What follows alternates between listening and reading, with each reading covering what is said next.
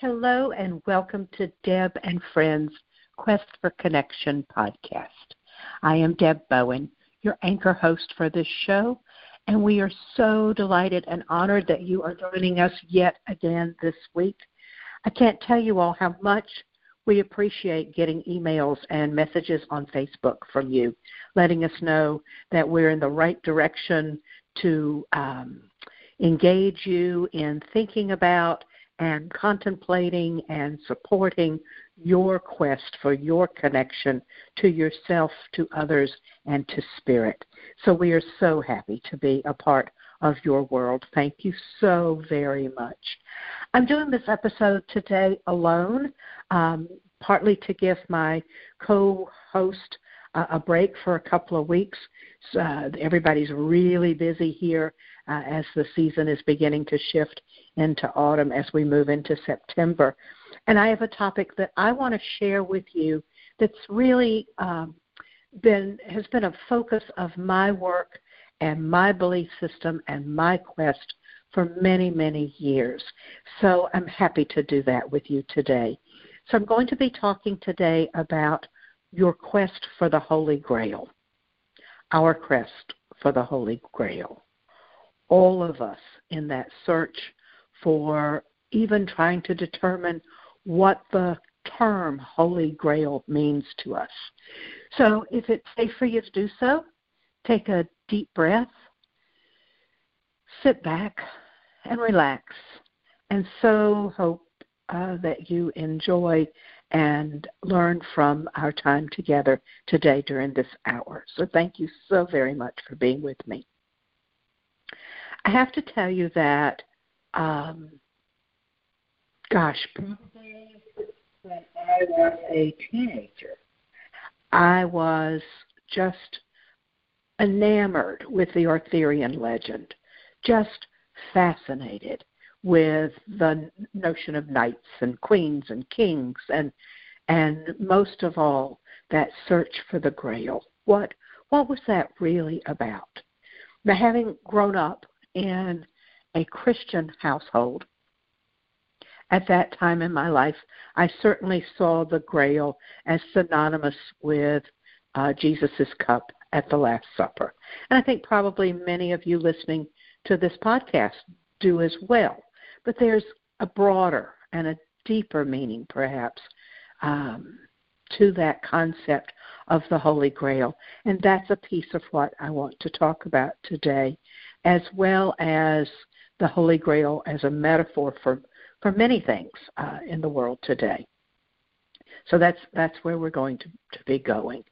But as I began my fascination with the Holy Grail and the Arthurian legend, I was more and more drawn to a place that I had had dreams about, a place that I just intrinsically knew was home for me, and it was a bizarre thing. And when I first read The Crystal Cave, The Hollow Hills, The Last Enchantment, and The Wicked Day, 4 books in a series by Lady Mary Stewart in the early 1970s, I knew I'd found home. I knew that chase for me in the Arthurian legend began and ended on the cliffs of Tintagel in Cornwall. And they did. They did. The first time I stood on that cliff where Tintagel Castle had been built, I was in tears. I just sobbed because I knew that one leg of my journey in searching for the Grail had come to fruition in standing in that place where I knew I'd lived before, where I knew I had a deep spiritual connection. And so a question I might have for you, and I'm going to kind of do a lot of webbing and weaving, as my friend Linda would say, in this episode this week, because it is all weavy and woven together in so many ways. And so I would ask you, are there times, are there places where you knew beyond a shadow of a doubt that you had within yourself a deep connection to yourself, to spirit, to place, to a theme, to a metaphor, to a symbol? And I bet the answer is yes. I bet that answer is true for most of us. And so whatever that symbol may be for you, whatever that metaphor may be for you, whatever that place may be for you, that time period, think of it in terms of a quote, Holy Grail, that which we search for, that which is almost attainable, and yet sometimes like gossamer, and we can't quite reach it, but we know it when we see it. We know it when we find it, when we're almost there. And that's part of what the search for the Holy Grail for me has been, those Grail moments in my life where I have known that there was something else, where I have known that there was a new place, a different place, where I have known that there was a part of me that I could reach and learn from and teach myself a new way of thinking and being. That's been the Grail for me over many years. And so I teach a course about searching for the Holy Grail, which I'll be offering again this fall. But one of the pieces of the puzzle for me in putting that course together when I did it originally, and what tends to continue to evolve in the concept of the course and of what I want to talk to you about today, is that if we think back in history, before there was the symbol of the Grail, there was the symbol of the cauldron. Both are vessels. Both contain, metaphorically, a healing and magical liquid that brings joy and clarity and knowledge to the person who drinks from the Grail. One of my favorite quotes in the whole world is a line from Jacques Brel's "Living Well and Living in Paris." And the name of the song that the line comes from is "If We Only Have Love." And the line is, "And we'll drink from the Grail to be born once again." And I think we are born over and over and over again in a given lifetime and in many lifetimes when we reach that connection to the elixir that is in both the Grail and the cauldron. And the symbol of the cauldron goes back thousands and thousands of years. There are a couple of famous cauldrons that are on display in museums from thousands of years ago that are beautifully carved and ornately carved, and in some way we know that they were used in some kind of ceremonial ritual. But probably the most famous of those is the Cauldron of Ceridwen. And she and her story come from the Celtic legends, particularly of Wales, of a connection to a flow of energy, a flow of enlightenment called Awen. And in the legend of the Cauldron of Ceridwen, Ceridwen has prepared a potion that must be stirred for a year and a day in order to give her son, who is physically very ugly, knowledge, to give him enlightenment, to give him wisdom, so that no matter what he looks like on the outside, inside, he is this amazing man. And she gives the task of stirring the cauldron over to a young man whose name is Gwydion, I believe. And yes, he stirs too hard there at the end, just at the end, of course, near the year and a day. And the 3 drops leapt from the cauldron onto his lips, imbuing him with the knowledge and information meant for Morphin, who is Ceridwen's son. And so Ceridwen chases him through transfigurations of different animals and across the land and the sky and the sea. And eventually he becomes a seed in a pile of grain, and she becomes a chicken, and she eats him.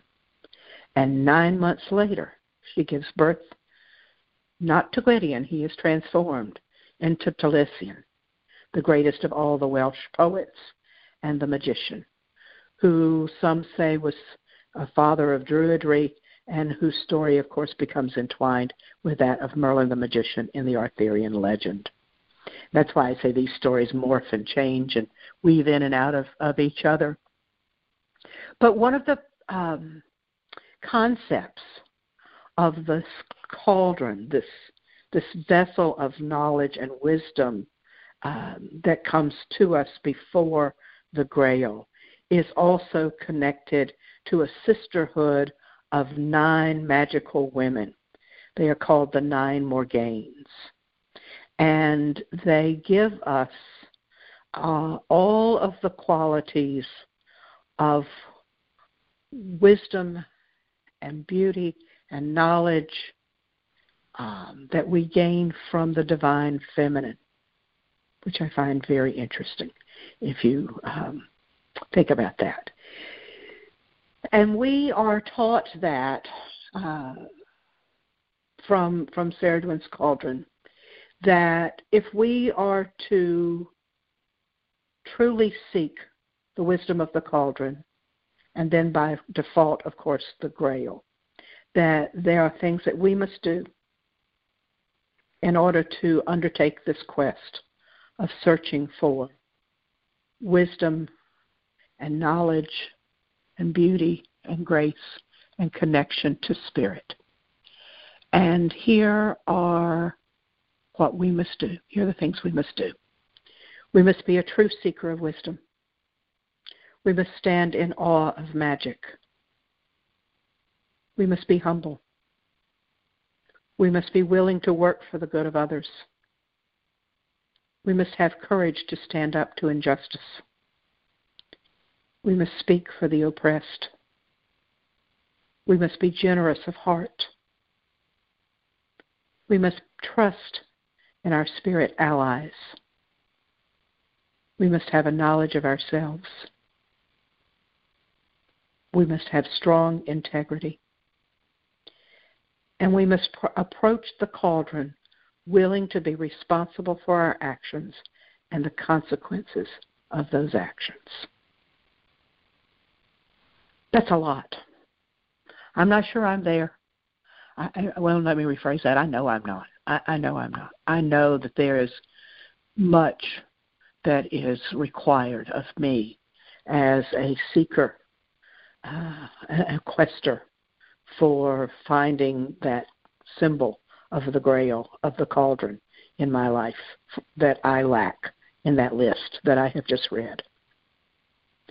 I think what becomes important for me, and I bet for you, is that we try, is that we work towards finding these qualities within ourselves and our willingness to go forth into the world and exhibit them to our brothers and sisters and to the planet herself.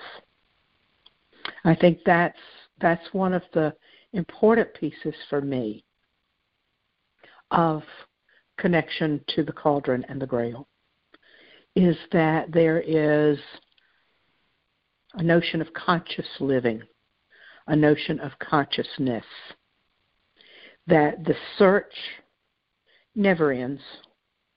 I don't think I will ever find the Grail, the cauldron, in some kind of complete way.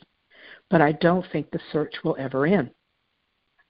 I think that's part of my purpose in this lifetime, and I think for most of us, that our purpose here is to be that seeker of wisdom, to stand in awe of magic, to find humility in our lives, to work for others and to stand up for injustice, stand up to injustice, to speak for others who are oppressed, to be generous, to learn to trust our spirit allies, to know ourselves, and to have some kind of to have strong integrity, and to be responsible for ourselves. I think that's an ongoing process. I think that's why the quest for the Grail, the quest for the cauldron, is an ongoing process. And so when I think of what appears to me in that list a very daunting task, one of the things I ask is, why do I bother? Why do I even undertake such a journey, metaphorically and sometimes physically, to find myself? What is it that drives me for that? And I don't know that I know all the answers. I really don't know that I do. I wonder if you do. I wonder if you listening know what drives you to seek, knowing that you will never fully find the answers, that we get pieces of the puzzle. We get a sip of the elixir from the cauldron or the Grail, but never the whole cup. And yet we continue to search. And I think that becomes, for me, the key, is that it's the seeking that is the answer, not the finding. That the seeking of the Grail, the seeking of knowing myself, the seeking of being connected to Spirit, and those moments where there is a finding, not a finished finding, but a finding along the way. Those moments make the seeking worth it. And if you follow our Facebook page, you've seen I posted a couple of times a song by a South African band called Jaluka. It's no longer together. The band is not. It's fronted by Johnny Clegg, who continues to work. But one of my favorite songs in the whole world is by that band. And the name of the song is Spirit is the Journey. And it's about the journey. Not necessarily the finding or the arriving, but the process of the journey itself. And I'm currently teaching a class about that, that probably will be offered again also later in the fall, because that's such a metaphor for me in my life.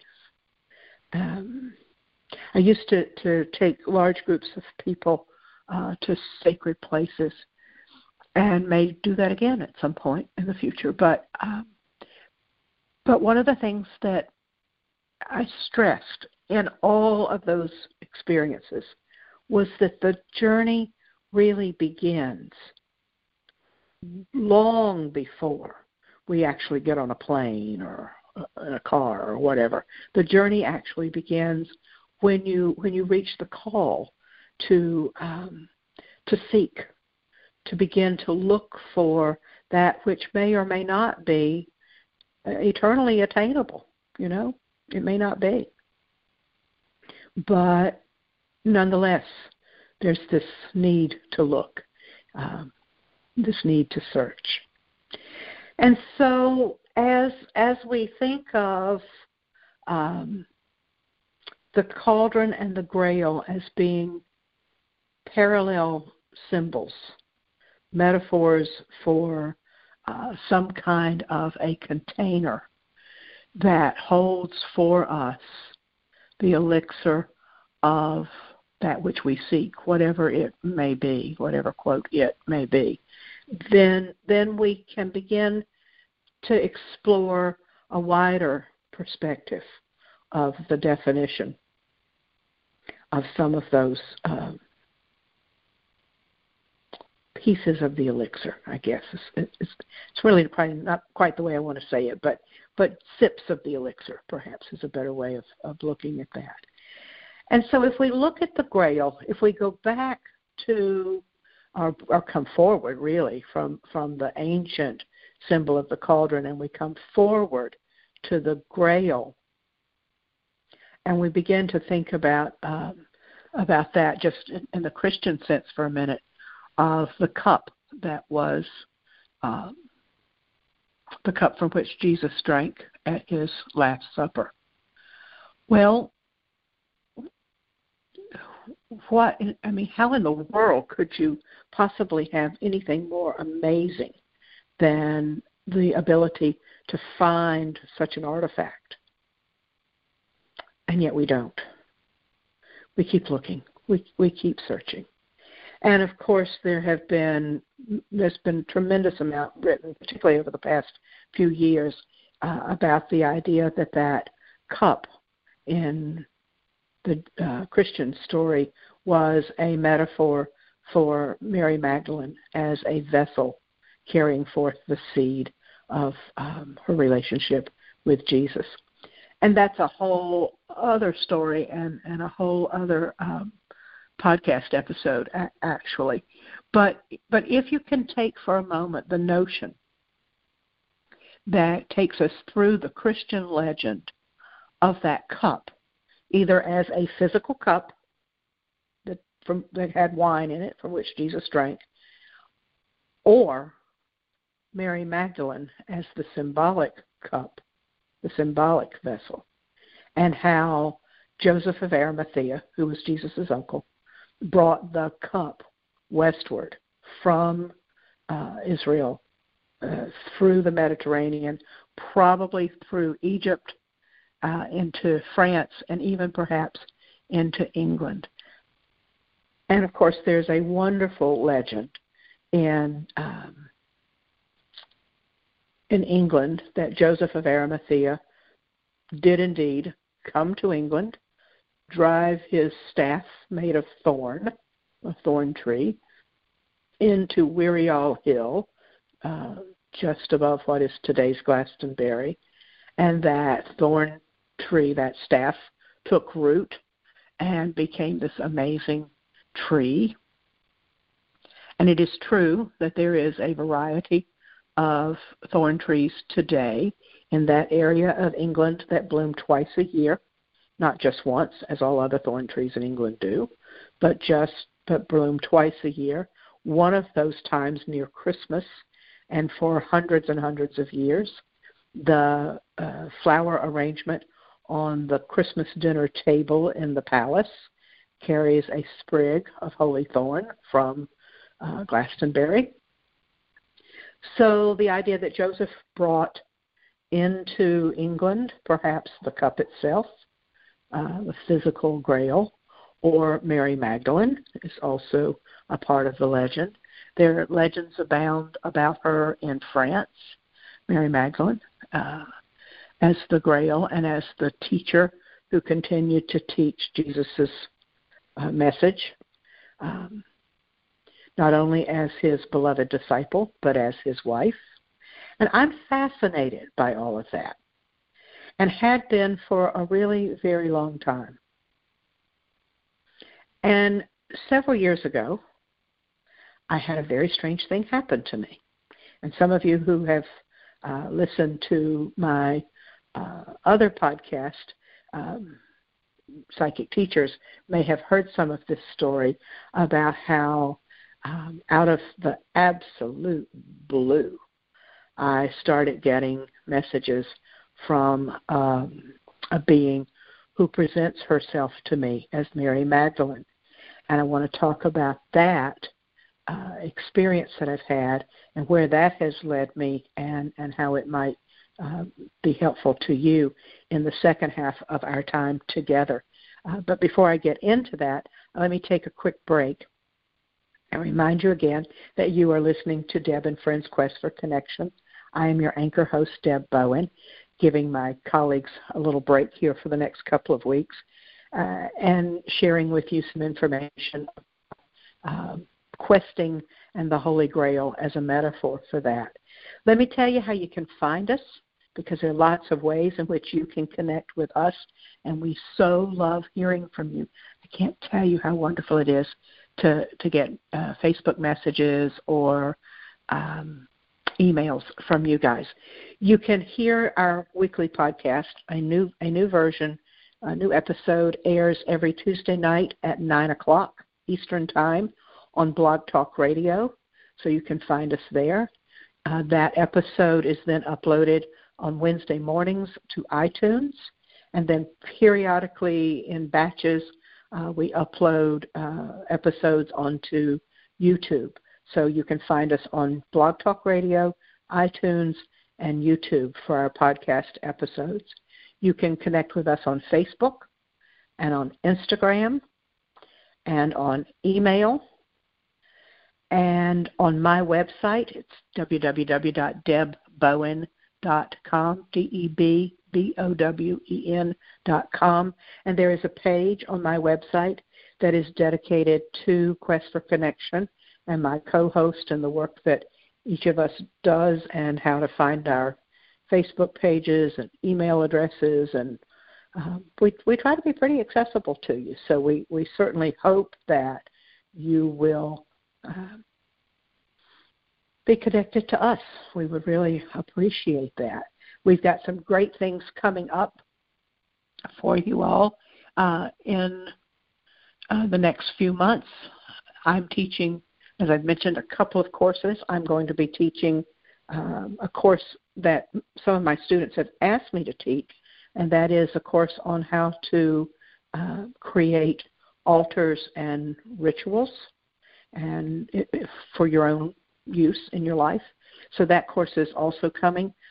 So is a course in connecting with your spirit guides and your spirit animals. So that's coming as well. So there'll be a lot of teaching and offering of courses that I'll be doing in the fall. I know each of us has some particular things coming up along the way. I know Roger does, and Sherry does, and Kimberly does, Dale, and I think maybe even Anita. I'm not sure. So there are some things going on among all of us. There is also in the works a possibility of a workshop or a seminar sometime in October where most of us will be together, and that might be lots of fun. As that evolves, we'll let you know more about that here and mostly on our Facebook and Instagram pages as well. So if you're interested in wanting to know more about any of the courses that I'm teaching or the work that we're doing, certainly go to my website and sign up for, at the bottom of the home page, my blog post, my blogs. I don't send them out frequently, so I won't blow you up, I promise. I'm also thinking about going back to the old-fashioned newsletter format, and if that resonates more for you, let me know about that. I'd love to hear from you about a newsletter as well. I used to do that a long time ago, and then blogging became the thing, and now I'm seeing a lot of my colleagues in the metaphysical world moving back to a newsletter format. So I'd love to hear your opinion on that. So Deb and Friends Quest for Connection appreciates you, and thank you also very much for being with me in this hour as we move into the second half of our topic today, as we talk about Mary Magdalene as a symbol for the vessel that is the Holy Grail. So about 2 years ago, I was in deep meditation, just listening, just waiting, just being in silence. And this voice said, "Beloved daughter." And I'm like, whoa, wait, who are you? Who is this voice? And the voice began to speak very kindly, very softly, very gently. And she explained that I would know her as I would know this energy in the feminine form, and that she would call herself Mary Magdalene to me.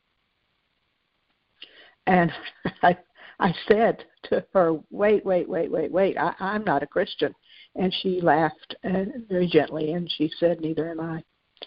We are beyond those labels.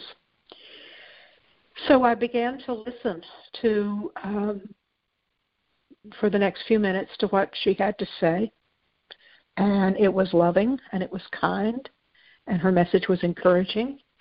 And it was also encouraging me to do research to validate that she was who she said she was. And she was finally quiet, and I stopped the communication, and I came out of the meditation, and I wrote down the information that I had received. And I called Joel, my wonderful friend Joel Hawkins, who's a part of this team, who is a crystallologist. And I called Joel, and I said, Joel, the weirdest thing has just happened to me, and I don't know what in the hell this is about. This is nuts. And he, of course, was very encouraging that I continue. And he suggested that a stone that would be helpful in my communication with this entity was chiastolite. Well, I said to him, I don't have a piece of chiastolite. And he said, yes, you do. He said, Susan, our lovely friend Susan, gave you a piece of chiastolite a long time ago. And that is spelled, just so if you would like to know, it's spelled chiastolite, chiastolite. And it's a beautiful stone. It's, well, let me rephrase that. I'm not sure. I think it's beautiful. It's brown, and it's got a cross in the middle of it, and it's black. That's naturally how the stone grows. It's what it looks like. But it is very much a stone that connects us to channeling information from other realms. And so I started this. So I found the rock, that Susan had given me, and I don't know why Susan gave me that rock when she did. I just kind of put it away and didn't have much connection with it. But I cleaned it and cleared it and began to hold it in my meditations with this entity. And the world just opened up. It was a different place as I began to get this information that was coming to me. And she urged me, here's my first, this is from my journal, from my very first conversation with her. I come to you this first time, beloved daughter, to tell you that I have been waiting for you for a very long time, longer even than your earth time. I rejoice that you are now ready to hear. There are others on earth who deliver others of my messages right now, but you will be given specific information that you can best give. There is much I need to tell you about the stone that you held while you searched for me, and I will in a moment. So this was my first message of missive of information from her, and that was the very first paragraph about that. And as she began to talk, and I began to write and listen to her. She talked a great deal about sacred geometry, which I also will be talking to you about later this fall. We're planning an episode on sacred geometry. And she began to talk about non-dualistic thinking, which I also had been studying for a while, and that we are connected to each other and the world around us and the shifts that are coming in the world. what she called a new world, in a way that is inclusive and kind and deeply connected in ways that I don't think we much yet even know. I don't think we know yet some of the ways in which we can be connected. And she's still continuing to talk to me about that and to reveal that. And I'm still gathering the information in my conversations with her. I'm not sure that's conversation's the right word, because she talks and I listen. There have been times where she talked in terms that were very difficult for me to understand. She has, and this is where Dale and I began to connect so deeply, because Dale too talks with folks from other places other than Earth. She referred to a galactic council. She talks about time being different than we think of it as being in Earth time. And so those are other podcast concepts that we're going to be bringing you this winter. The idea of non-dualistic thinking, the idea of time beyond time, the idea of dimensions and parallel times rather than sequential lifetimes. And much of the foundation for my way of thinking about the concepts of this podcast came from these conversations, or these missives that I have received from this entity who calls herself Mary Magdalene. I had a real hard time with this. I still have a hard time with this. I'm still not convinced some days that I'm not nuts. You may think I'm nuts. I wouldn't blame you if you did. But I also know that there is such kindness, there's such gentleness, there's such encouragement, there's such hope. And I think in a world today, we need hope. And I think that that's the primary message that I have received and continue to receive in these missives. When she mentioned because I don't know any other way to say it, when she talked about that there were others on the earth plane today who were receiving information from her, I started Googling that. And boy, is that true. I am so not the only person who is getting information from this entity who calls herself Mary Magdalene.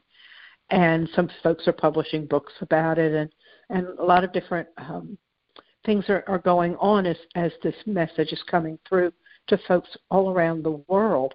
And it's interesting to me to follow some of the other folks to see what they're getting and see the similarities in the information. So that gives me, again, a sense of, wow, there really is something going on here in a spiritual way that I can't define or even adequately describe to you. But it's a wonderful feeling to know that this information is coming, that this grail that we seek, that this hope that we so desperately would like to have fulfilled is coming to us in so many ways and to so many people around the world. So I find that fascinating, and I'm very grateful for that. One of the questions that the concept of the Grail, whether you see the Grail, however you see the Grail, as a metaphor for whatever, or a real cup, or as a symbol of Mary Magdalene, or whatever. One of the questions that has historically been asked for so long in connection with that symbol is this: whom does the Grail serve? Whom does the Grail serve? And I don't know that we know the answer to that. I don't know that we do. But I know that, again, it's the idea that we must continue to think that it is the searching that is so very important.